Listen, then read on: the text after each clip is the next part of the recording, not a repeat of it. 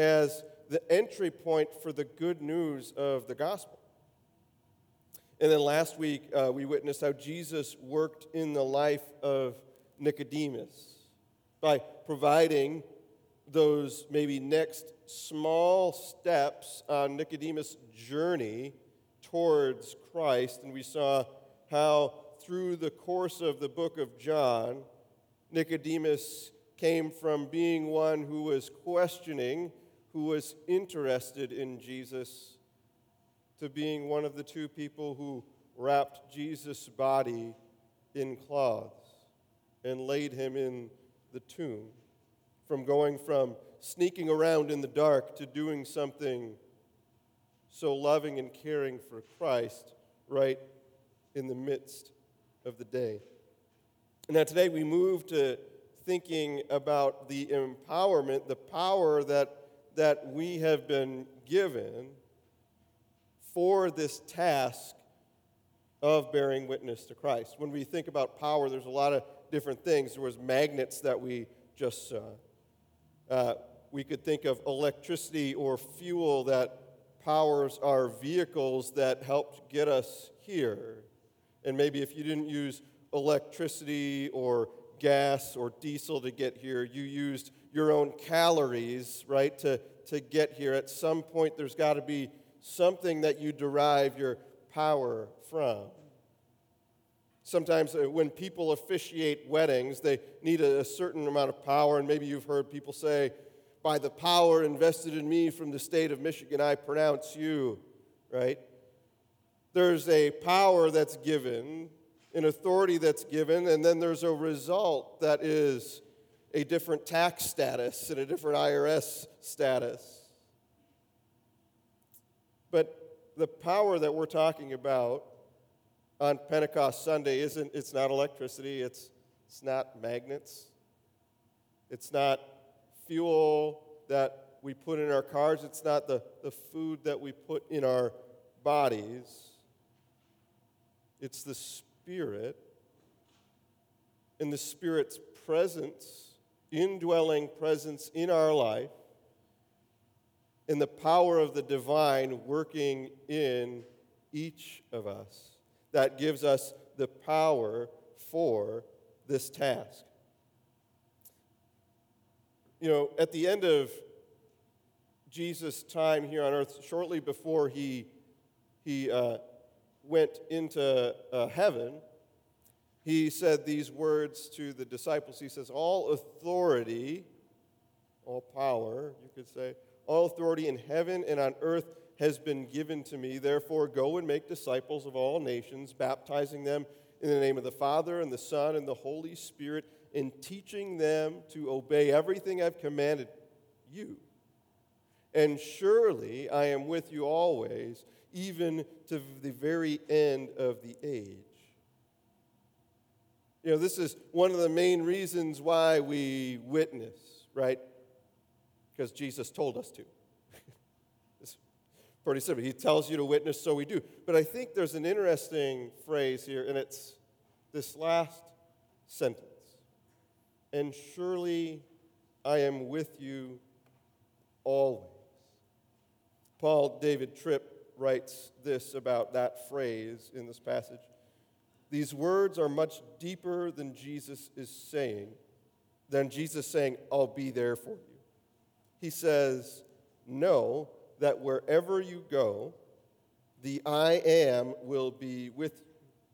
The God of Abraham, Isaac, and Jacob, the one whom all the covenant's promises to rest on, the one who is the same yesterday, today, and forever, the one who is the Alpha and Omega." Jesus says, "I am the I am, and I would never think of sending you without going with you in power, glory, wisdom, and grace." He continues, "The disciples would find all they needed for what they were being commissioned to do in the power, presence, and grace of the one sending them." The disciples would find everything they needed in the power, the presence and the grace of the one who was sending them. And that comes through the Holy Spirit. The Holy Spirit's presence, power, wisdom, and grace right within us. And as we continue this thinking about the Spirit and the work of the Spirit in empowering people, we're going to go to 1 Thessalonians 1, and we're going to look at the first 10 verses. And before I get there, the first week we talked about this guy named Saul. And Saul had an experience of Jesus, with Jesus, where he was blinded, and he was given his sight back, but not just physical sight, he was given kingdom vision sight. And he went on to plant many different churches, and his name then was Paul. It was changed to Paul. And the Thessalonian church that this letter is written to was one of the churches that Paul started. And if you want to learn a little bit more about that story, you can go to Acts 17. And if you did that, you would find out that when Paul was there, he was only there for a short time, and that the Jewish leaders in the city of Thessalonica they were not very pleased with Paul, I'll put it that way. And so they incited riots in the town. And because of these riots in the town, Paul and his partner in ministry needed to leave the city right away.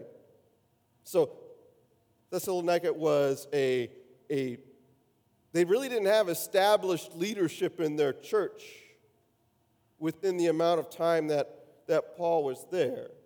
And they had this significant amount of opposition coming in the form of those Jewish synagogue leaders. So what happens is Paul sends Timothy to visit the church. And after hearing back from Timothy, Paul writes this to the church. All right? So that's a little history lesson before we get there. And now we're going to go to 1 Thessalonians 1, verses 1 through 10. Paul, Silas, that was his companion in ministry at the time, and Timothy, the one they sent to the church to check in with him. To the church of the Thessalonians, in God the Father and the Lord Jesus Christ, grace and peace to you.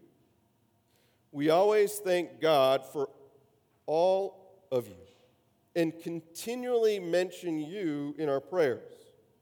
We remember before our God and Father your work produced by faith, your labor prompted by love, and your endurance inspired by hope in our Lord Jesus Christ.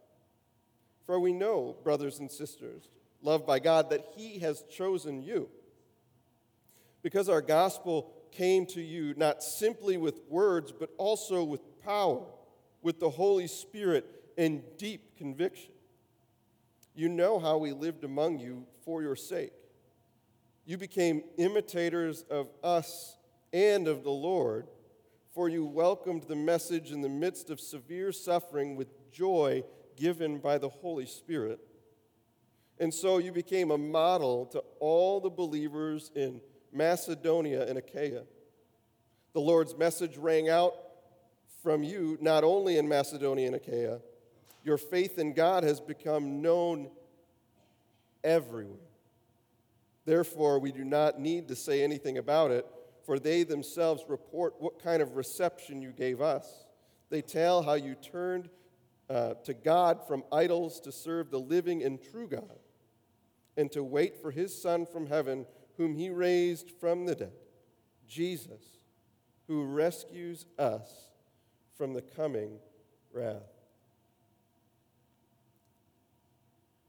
If Paul, Silas, and Timothy had any expectations for this really young church that didn't have any leaders, really, established leadership, this really young church that didn't have many leaders, that was facing persecution, I don't think the bar would have been set really high. I think that people would be like, well, if we were just able to keep the lights on and still be here in the midst of this persecution, in the midst of not having a lot of leaders, I think we're doing okay. Just like maybe you wouldn't have a lot of expectations if you were a new church that started in December of 2019, and you've been a church for 4 months, and then all of a sudden you have to close your doors for a while and figure out how to do ministry differently. You wouldn't maybe have many expectations. Maybe it's like, hey, let's keep the people we got. And yet, what we read about within this passage is not hopelessness. When we read this passage, we don't see powerlessness. We don't see the Thessalonian church saying, well, after the riots, we just kind of needed to figure it out, so we didn't really know what to do because we didn't have a leader because Paul left. There wasn't hopelessness, there wasn't powerlessness, because the Spirit had come with power and conviction in their life, and it caused them to live in a certain way. I think though they could have felt helpless with no leader, though they could have felt helpless or powerless at the facing persecution, it's perhaps in those moments where we feel helpless, where we feel unprepared, we're not ready for whatever's happening, that the power of God can be manifest in ways that blow all of our expectations out of the water. When we feel unprepared, that's when the power of God manifests itself in us, saying, it's not by your strength, it's not by your wisdom, it's not by anything you do, but it's by my Spirit working through you, empowering you, causing something to happen that you couldn't even dream of. God's work in His people. We've talked about in this series that knowing God and having faith, it's not about having more wisdom, it's not about knowing more, it's about taking that next small step. And for some of us, maybe that next small step is inviting the Holy Spirit to work through us. Now, I know we all learn that we have the Holy Spirit, but do we believe that the Spirit truly wants to work through us and empower us each and every day? Do we believe that the Spirit could work through us in a way that we don't think of? Jesus said that His followers would do greater things than these, even speaking of His miracles. That power of the Spirit is in us. Do we believe it? Are we prepared to be used by God, used by the Spirit in ways that the Spirit nudges us? We could think back a lot of years when looking at this church. It's more than 4 months, isn't it? This September, I realized, on Monday, is going to be the 60th anniversary of Princeton. And we could all perhaps look back, some more than others, like Tom, who's been here all the time, right? All 60 years, and Laura and Marcia and others as well. You could look back at points in time, perhaps, of the Spirit's movement, where the Spirit came in this place and ignited something. Those times when the pews were here, they were full, maybe. Those times where there was 250, 300 people in the room, instead of 100. And maybe that sense of hopelessness that we didn't see in the Thessalonians could try to come in our mind. To recognize that, wow, we're in such a different place than we were however many years ago. Experiencing a powerlessness, an experiencing of loss as they remember those families that started moving away and no longer came here.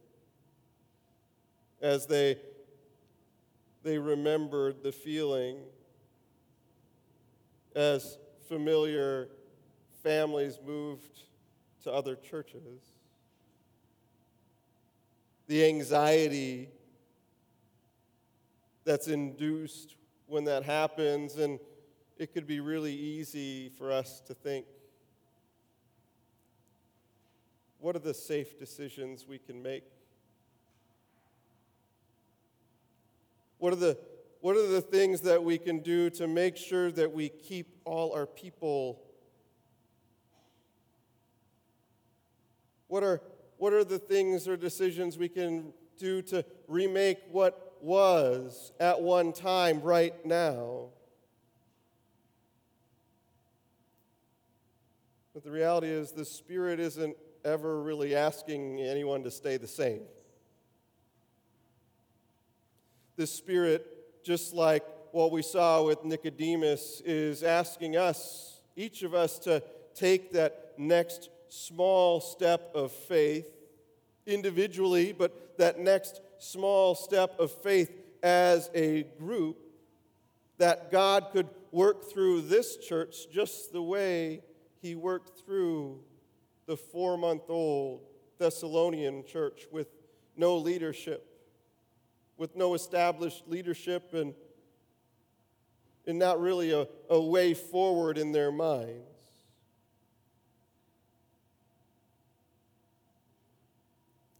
What we hear about in this passage is the power of the Spirit and the Spirit's work in the church. And so let's look at that a little bit.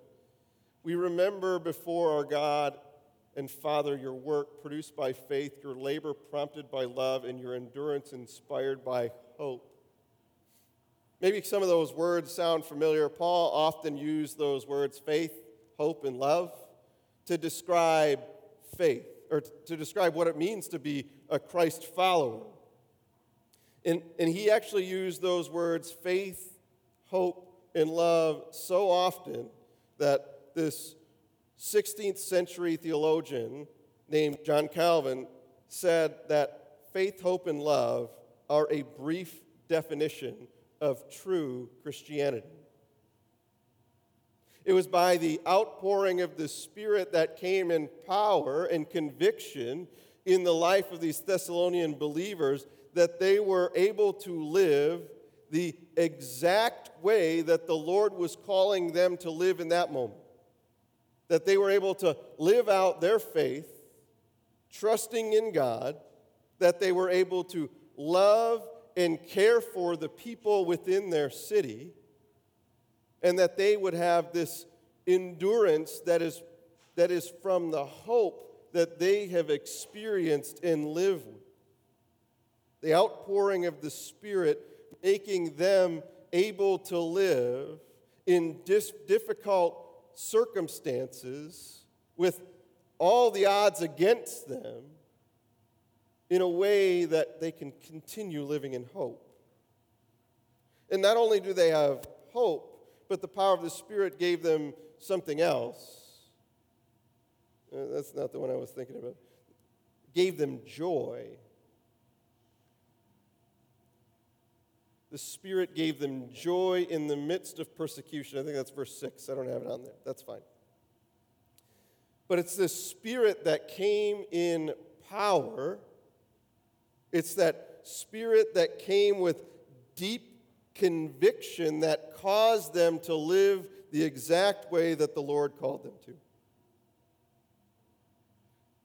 It was the Spirit that came in them in the same way that the Spirit came into the disciples at Pentecost. The same one, not a different one. The same Spirit came in them to empower them for the work that they needed, which was to experience and go through deep suffering and hardship and somehow be able to remain joyous in the process.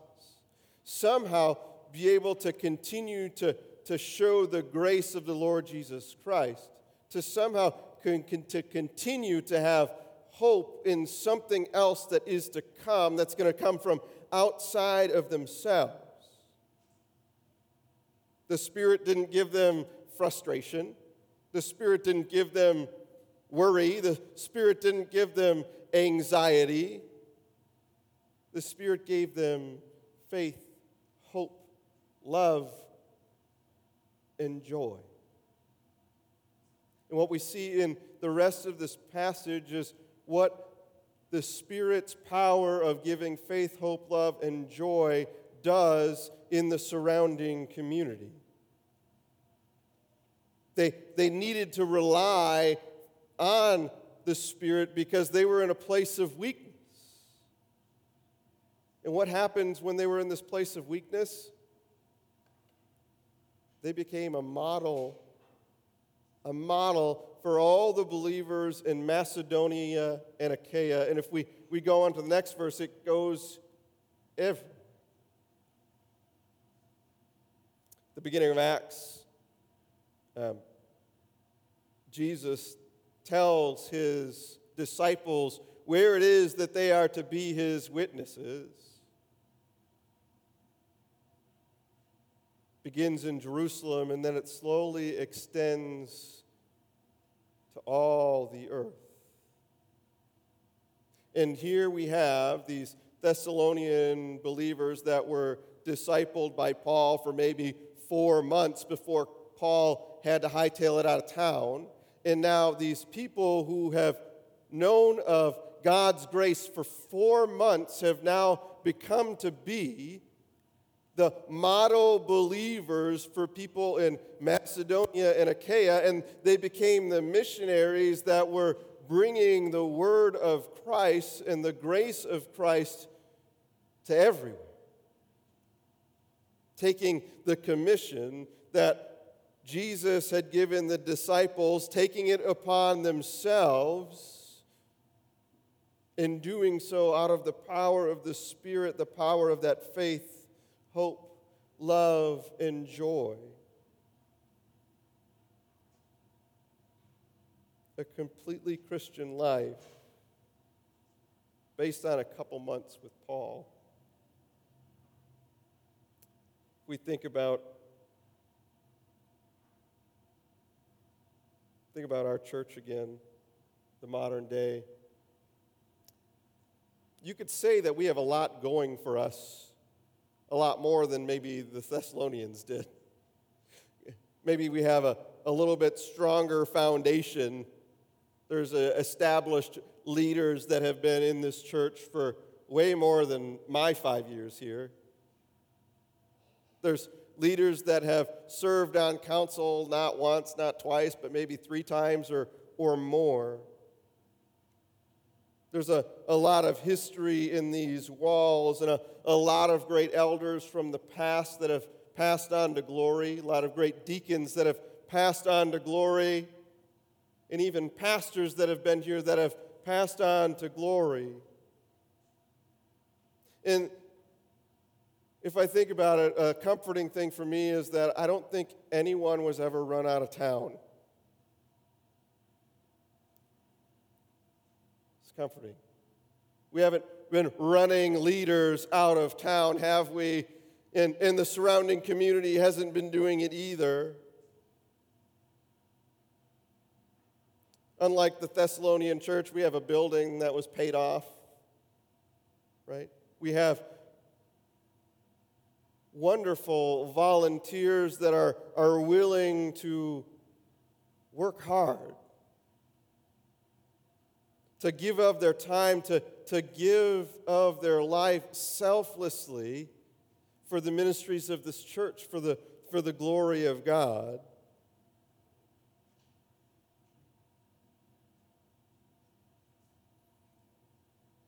And even though we start off from this place that seems pretty good, the Spirit says to us, I'm not done. The Lord doesn't say all of a sudden you've arrived and you've met your mission of living for God, loving your neighbors, and leading people to Christ. No, He continues to push you and I on this mission, encouraging us to be those model believers by way of the Spirit's empowerment in our life that manifests itself in unity of thought, that manifests itself in a fervent faith that we have, that manifests itself in a hope for the future and what the Lord is going to bring about in this community. The joy amidst all the various struggles that we individually and collectively experience. That we would be model believers in loving and caring for people in small and tangible ways.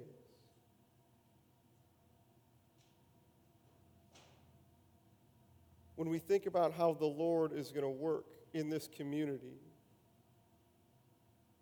it's the Lord's grace to us. It's the Lord's grace to us that says that you don't make someone follow Jesus. You don't make someone take that next step. It's the Spirit that does, inside us and inside others.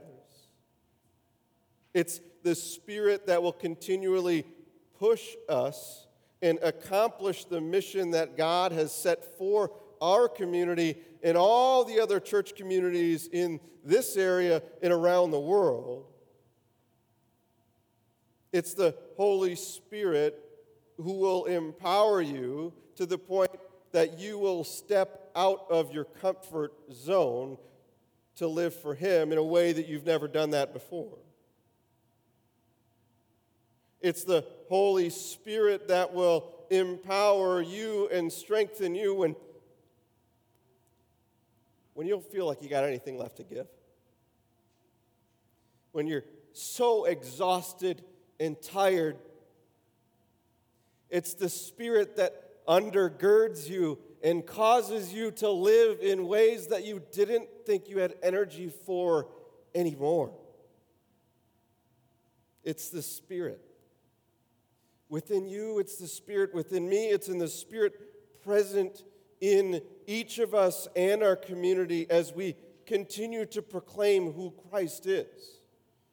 As we continue to be present with people who need to experience God's grace. It's the Spirit that is present, nudging us towards that next small step of faith in your life, that next small step of faith in someone else's, as we live for God together. As we together, through the power of the Spirit, love our neighbors. And as we together lead people to those next small steps, leading them not to ourselves, but to Christ, in His glory, in His grace, in His salvation, all that required nothing from us. Let's thank God for His empowerment and His Spirit. Lord, we thank You that the success of a church for the Thessalonians, for us, for churches around the world is not solely dependent on us, is not solely dependent on working harder and doing more, but it's dependent on You. It's dependent on our being open, willing, and ready to be molded and shaped and empowered by your Spirit for your glory. Continually remind us of that grace in our life, that the salvation that we experience and the salvation that others will as well was a free gift out of the outworking of the Spirit's work, raising Christ from the dead and empowering followers to proclaim that throughout the world. It's in Christ's name we pray.